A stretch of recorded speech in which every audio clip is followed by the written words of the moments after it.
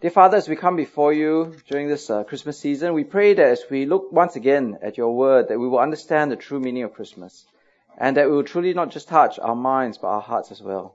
We pray for all these things in the name of Jesus Christ. Amen. It is said that we now live in the post-Christian era. And what that means is that for many people, especially in the Western world, they know very little, if anything, about the basic facts about Christianity. So I was reading a survey, I think it was in one of the books at the back that you can get for free, that actually a very large percentage of people in the West actually believe that Jesus was not a real person in history, that he was either a myth or a legend. And for those people who do believe that Jesus was a real person, they actually just see him as a good person, a good teacher, an inspiring person, someone a bit like Martin Luther King, or perhaps a bit like Gandhi, or maybe even like Mother Teresa. Now, as we look at God's word last week in the book of Luke, we can see that that's altogether very different from what the Bible tells us. That Jesus was altogether a real person. He was attested to by eyewitness accounts, by first-hand sources, by history. That he was altogether a very unique and special person. He was one of a kind. He was not just a person like you and me, but rather he was altogether different. And we saw that last week because his coming was prepared by the baby John. And the baby John was sent by God to be a herald, a preparer, a messenger, preparing the way for Jesus. And this baby John was marked out by a birth which was altogether supernatural. He was announced by an angel. He was born of a barren, unfertile mother, a very old father. The father becomes mute, and the father and mother choose the same name without discussing it. Now, if the coming of John, the messenger, the preparer, the herald, was supernatural, was a miracle, was special, then the coming of Jesus raises the bar even higher. Right? Because we read here in verse 26 to verse 34 that now the baby which John prepares will come from a virgin. Now, if you sort of think about it, in the whole scheme of things, what is harder? Having a child when you are barren and very old, or having a child when you are a virgin? I think it's very clear, isn't it, that if you were to compare the two, you would say it is much, much, much harder, if not impossible, to have a child if you're a virgin. But it is possible in some ways if I've known people who are older and they've tried for years and years to have children, but then they find that they can't, and suddenly, just as they are giving up hope, just as their prayers are faltering, they suddenly have a child. So I think that what's happening here is a bit like, when you go to the Olympics and they raise the bar up to the highest level. It's almost as if, the birth of, or the impending birth of the baby John raises the bar up to a seemingly impossible level. But then now as we read the Gospel of Luke, we come up to an even higher level, which is like beyond the stratosphere, the birth of a child from a virgin. Now, I think that why does the Bible record this for us? Is it to stretch our incredulity? Is it to stretch our bounds of belief and certainty? I don't think so. I think that actually is trying to show us just how, significant the birth of Jesus really is. Now, it's very interesting because when you come to verse 34, Mary herself asks this question. So you look at verse 34, it says, "How will this be?" Mary asked the angel, "since I am a virgin." Now, I think this question is very important, and we often sort of miss it as we read the whole account because we just focus on Jesus. But I think that as we read this passage, it shows us that even Mary herself doubted the angel's words. Now, I was going to a talk a few weeks ago, I told you, by this quite well-known scientist called John Lennox. And he was an apologist, a Christian apologist, and he said that the modern man, the modern person, looks with disdain to the ancient people. We look down on the people 2,000 years ago because we think that we are very advanced, we're very progressive, we're very modern in our thinking. And we think of the people in the Bible as being illogical, gullible and believing all sorts of mumbo jumbo. But I think John Lennox had a good point. He said even the ancient people understood science, even though they didn't call it science. They understood cause and effect. They understood when you died, you didn't rise again. They understood that if you're a virgin and you never had any sexual activity, you shouldn't have children. So Mary didn't understand about sperm and egg becoming a zygote. Right? She didn't understand biology. But what she did understand was that how could I become pregnant if I was a virgin? And Luke himself, as we see in this passage, so we don't know much about Luke the writer, but if you look up here on the slide, we do know that of all things that Luke was, he was a physician, he was a doctor. And as a doctor, he would obviously be very skeptical, hearing that some baby had been born of a virgin. But that doesn't stop him from recording that Mary, the virgin, was actually told by the angel that she would give birth. And we are told in verse 35 to 37, the angel answered, the Holy Spirit will come on you, and the power of the Most High will overshadow you. So the Holy One to be born will be called the Son of God. You see, for Luke and for Mary, they were not idiots. Right? They were not stupid people. They knew that as a virgin, she couldn't naturally conceive in a biological way. So Luke, as a doctor, was trying to understand, well, how then could she become pregnant? How could the virgin have child, as we sing in the song? Right? How could the man-child come from the Virgin Mary? And we read here, in this passage, that the Holy Spirit will come on you and the power of the Most High will overshadow you. And it seems here that the pregnancy was not based on biology, as we understand it, the sperm and the egg, but rather from the pure creative power of God Himself. And I think that as we look at this passage here, it reminds us of the creation account all the way back in the beginning in the book of Genesis. Because in the beginning in the book of Genesis, it says that in the beginning, God created the heavens and the earth. Now the earth was formless and empty. Darkness was over the surface of the deep, and the Spirit of God was hovering over the waters. And chapter 2, the Lord God formed the man from the dust of the ground and breathed into his nostrils the breath of life, and the man became a living being. So what we see here in verse 36 is the Holy Spirit and the creative power of God coming together. That there was direct divine involvement coming together so that Mary herself could become pregnant. Now I know that for many years, I tried to evangelize my father. And my father is a doctor, and one of the main things that I kept hearing over and over again, he always said to me, there's no such thing as a virgin birth. Who can believe in a virgin birth? I'm a doctor, don't tell me these things, right? But then later he became a Christian. And I said, well, how did you resolve your virgin birth problem, right? You remember you kept saying no such thing as a virgin birth? And what he said, actually, there is such a thing as a virgin birth, because actually modern science shows us that the virgin can be pregnant and give birth. Today in modern science, you can have artificial insemination and a virgin can be pregnant and give birth. So he said that he may not understand how God caused Mary to become pregnant. But it doesn't mean that it did not happen.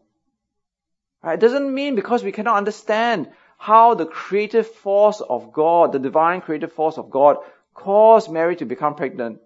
Just because we cannot understand doesn't mean that we say that it does not happen. And I think that's why, as we look at this passage, Luke goes to such an extent to show us that something special happened here. That Jesus was not just some other person like you and me. He was special. He was unique. He came about through divine creative involvement. Now, I wonder whether you ever ask yourself the question, why Mary? I mean, not get married, right? But why Mary? Why did God choose Mary? Why did God choose a virgin? Why not choose another barren old couple? I mean, after all, we already read of Zechariah, right, and Elizabeth last week. Why not choose another barren old couple? Why choose a virgin? And why choose Mary? Well, if you look here in this passage, I think chapter 1, verse 32 seems to be very important and gives us the reason why Mary was chosen, right? So in verse 32, I think it's up there, is it? Did I put it up there? Yes, okay. It says, "He will be great and will be called the Son of the Most High. The Lord God will give him the throne of his father David, and he will reign over Jacob's descendants forever, and his kingdom will never end." Now, if you look at this, what does it really mean when it says, "He'll be great and called the Son of the Most High"? Now, we know that the baby John, he will become the prophet of the Most High. What does it mean to become the Son of the Most High? Well, I think that for the Hebrew people, the understanding of the Son of the Most High would mean that he will become the Messiah King. He will become the eternal King promised by God. And they would remember Psalm chapter 2, where God had promised that he would install his own king who would be called the Son. Right? So in Psalm chapter 2, verse 6, it says, "I've installed my king on Zion, my holy hill. I will proclaim the decree of the Lord. He said to me, 'You are my son, today I've become your father. Ask of me and I'll make the nations your inheritance, the ends of your earth your possession.'" Now, this promise of being Son of the Most High comes about because Mary is married to Joseph. Right? Because in the very next line it says, "The Lord God will give him the throne of his father David." Now, if we read earlier on, in verse 27, it says that the virgin was pledged to be married to a man named Joseph, a descendant of David. Okay, he is in the line of David. He is an offspring of David. Now, who is this David character, right? Is he what, David Letterman? Right? Is he your David, your neighbor? Okay? It's not any old David. It is the David of the past in Israel's time, the Davidic king of David. And God, as we read in the responsive reading, had promised that there would be one who would come in the line of David who would be king forever and ever. And that's why he is Son of the Most High. He is the one who will fulfill that promise to be king forever and ever. So in 2 Samuel, remember we read in the responsive reading that God has said, "I will establish your house and your throne and your kingdom forever, and one will come from your own body who will rule forever." So that's why it had to be Mary, right? Because Mary was married to Joseph, and through the line of Joseph, Jesus could fulfill that promise made hundreds of years ago that there will be a king in the line of David who will rule for eternity. That's why he's the Son of the Most High. And that's why in verse 33, the promise is that he will rule over Jacob's descendants forever. His kingdom will never end. Now, when we hear of this, we understand why Mary was the one that had to have the child. But why not just let Joseph get married to Mary? Why not just let them have their honeymoon and then have kids, right? Because, those days they don't have contraception, so you have kids pretty soon, right? Why come into the process? Why have an angel? Why have a virgin birth? Why a virgin? Well, I think when Mary asks the same question, the angel answers this answer. In verse 35, the angel answered, "The Holy Spirit will come on you, and the power of the Most High will overshadow you. So the Holy One will be born will be called the Son of God." See, Jesus is the Holy One, the Son of God.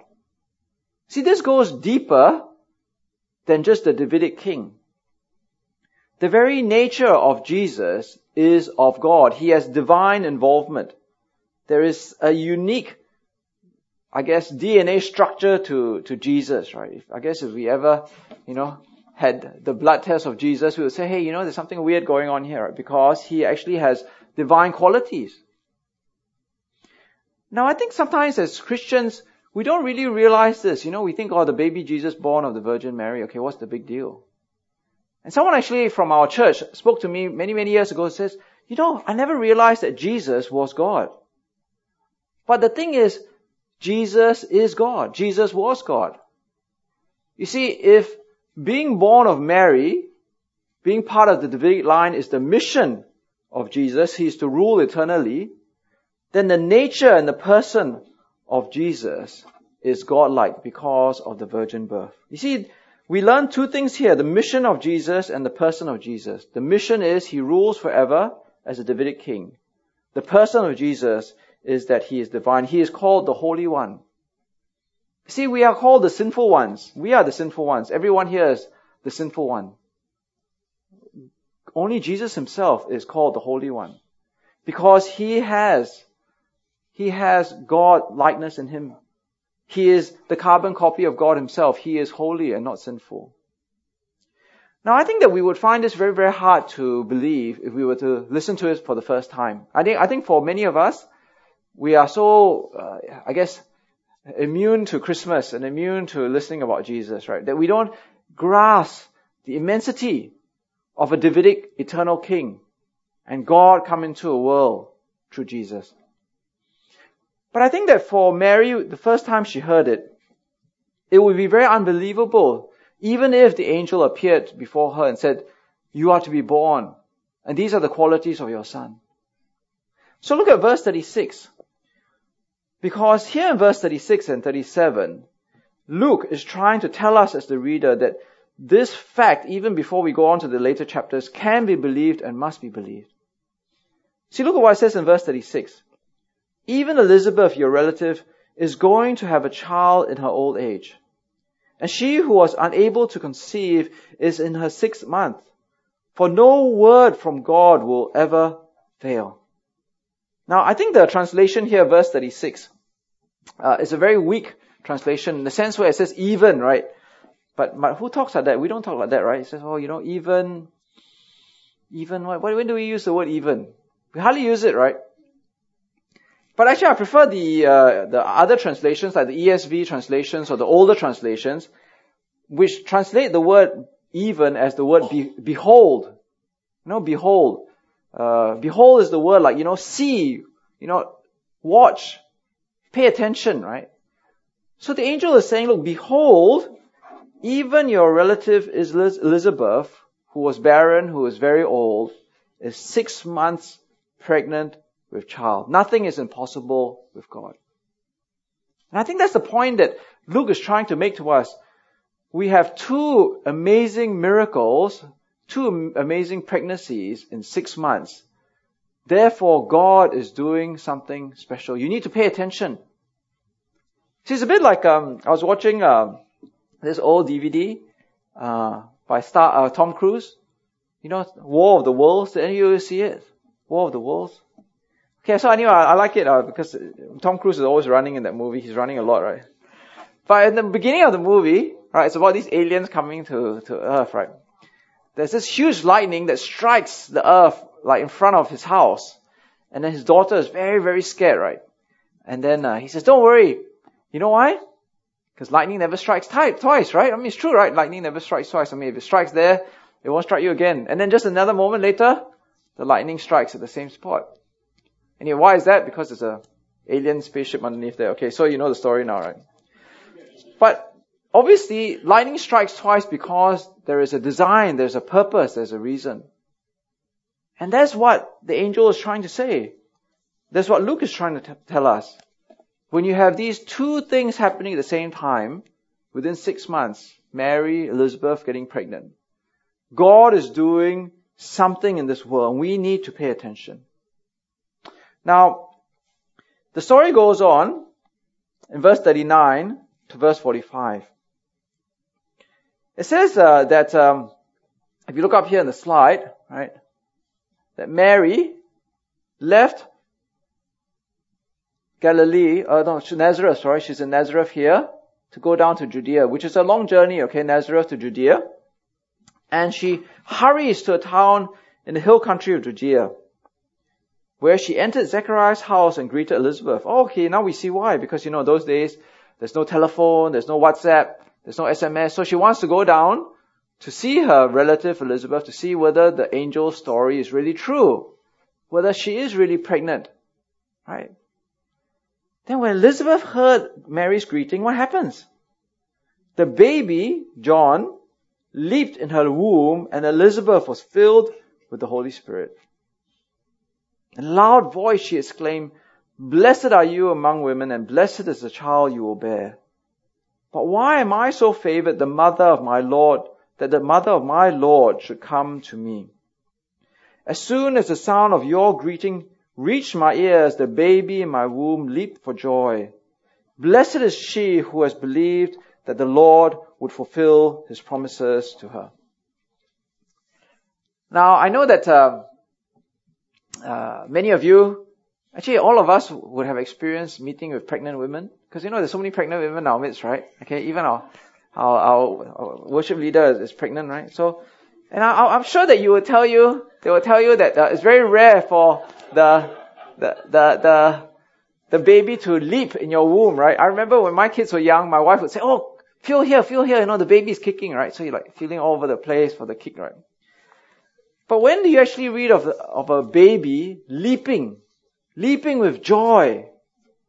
Now we don't know whether this is literal or figurative, but it's an extraordinary reaction, right? I mean, I'm sure if you ask some of the pregnant women here, and you ask them, "Has your baby ever leaped with joy when they've met someone?"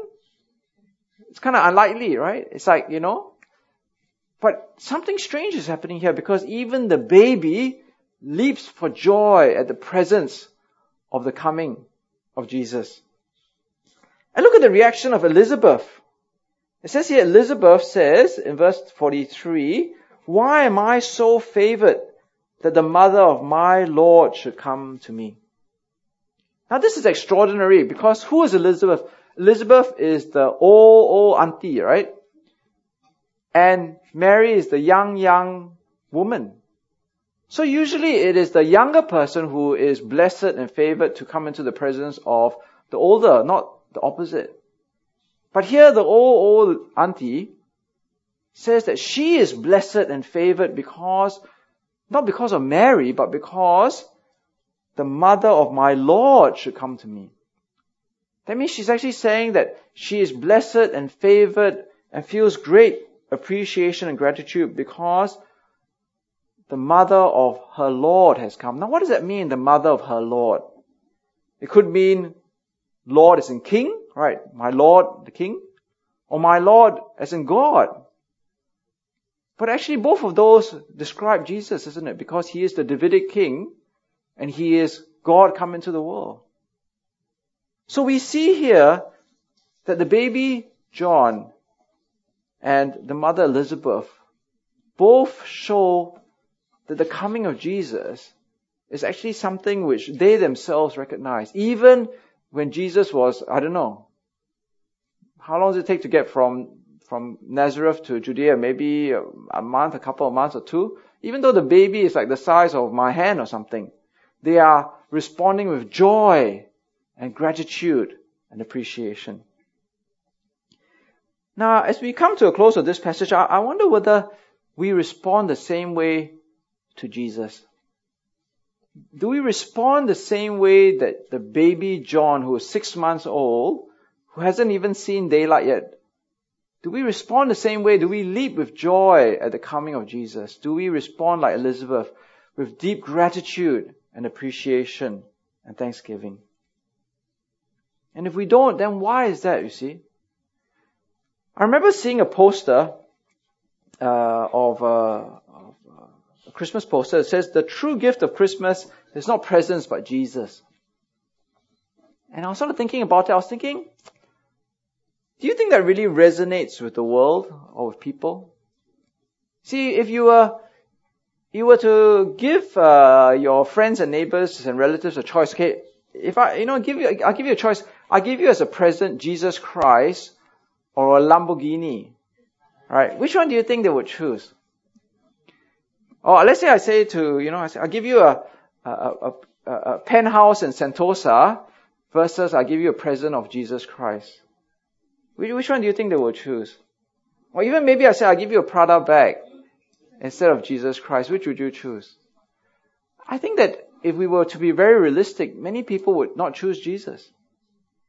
Right? Because we live in a very materialistic, naturalistic, consumerist world where we really don't want to meet God, and we only want what gives us pleasure and things and material things.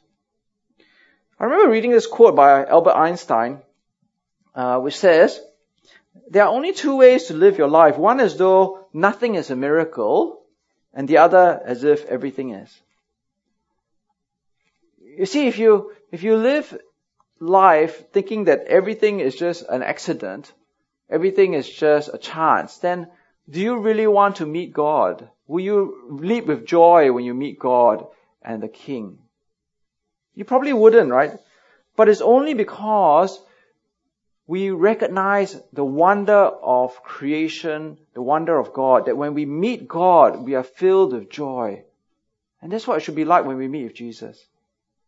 So my son was giving me this very dense website of all these arguments about science. So it's quite interesting because he has this cartoon, right? Actually, I don't know if you can see it. I try to blow out as big as you can. And this guy, who's an atheist, was sort of saying that, you think you're a person, right? You think you're that, right? Oh, that's very good. Thanks, Nick. How do you do that? Okay. Anyway, you think that you're this, but actually, what are you? You're actually this. Okay, that's what he was saying. And he was trying to argue in the website that, look, don't think you're anything special. Well, if you don't think you're anything special, you think you're a bunch of atoms, then no wonder you prefer your Lamborghini over meeting God, meeting the King. Because to you, it doesn't matter. There is no wonder in this world. There is no miracle. Everything is just an accident. Then, therefore, why be excited about Jesus? I was reading in the newspaper, if you come to the Sunday paper, you'll notice that there is a section where they meet all sorts of people, right? Famous people. And they always ask you, who would you like to invite for your last dinner or something like that, right? And then people say, I want to have dinner with Bono or Elvis Presley or Tiger Woods or Obama or Stephen Jobs or something, right? And I realized, actually, nobody ever mentions meeting Jesus. And I sort of wonder why that is, right? Because if you were to meet just one person in your whole life, wouldn't you want to meet the everlasting ruler of the world, the Son of God himself? I think if you actually see the posters that people put up over Christmas to evangelize people, it always has some self-interest involved. So it's always like Christmas. The true gift of Christmas is the gift of eternal life. But the problem is when we look at this passage, it says nothing about the gift of eternal life or Jesus as the Savior. But rather it has Elizabeth and it has Mary and it has the baby John rejoicing over Jesus, the Lord. Jesus the King. Jesus as the everlasting ruler. I wonder again whether people would really, really rejoice with that if they knew what they were rejoicing over. Would they really rejoice over an everlasting King coming into the world forever and ever? I don't think so, I don't think many people want an everlasting King over them forever and ever, even if it is God. I mean, we live in a world where, we are very individualistic. We celebrate personal liberty and freedom. We don't like people telling us what to do. We feel that we have a right to enjoy life and my happiness. Do we really want to celebrate the everlasting Davidic King coming into the world, ruling over us forever and ever?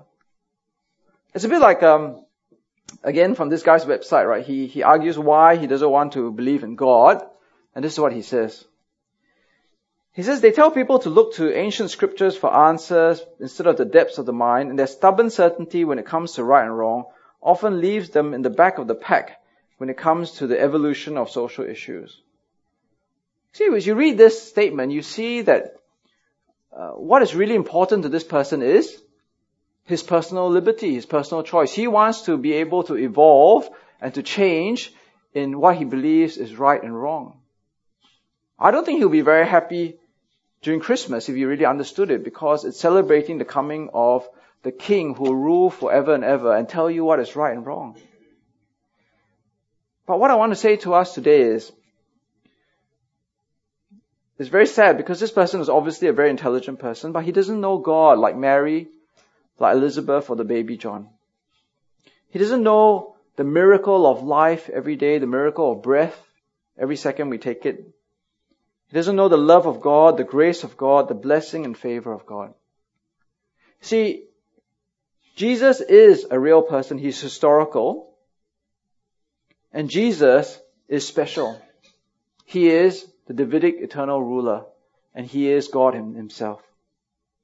And the right attitude should be to respond with leaping with joy and great gratitude, deep gratitude.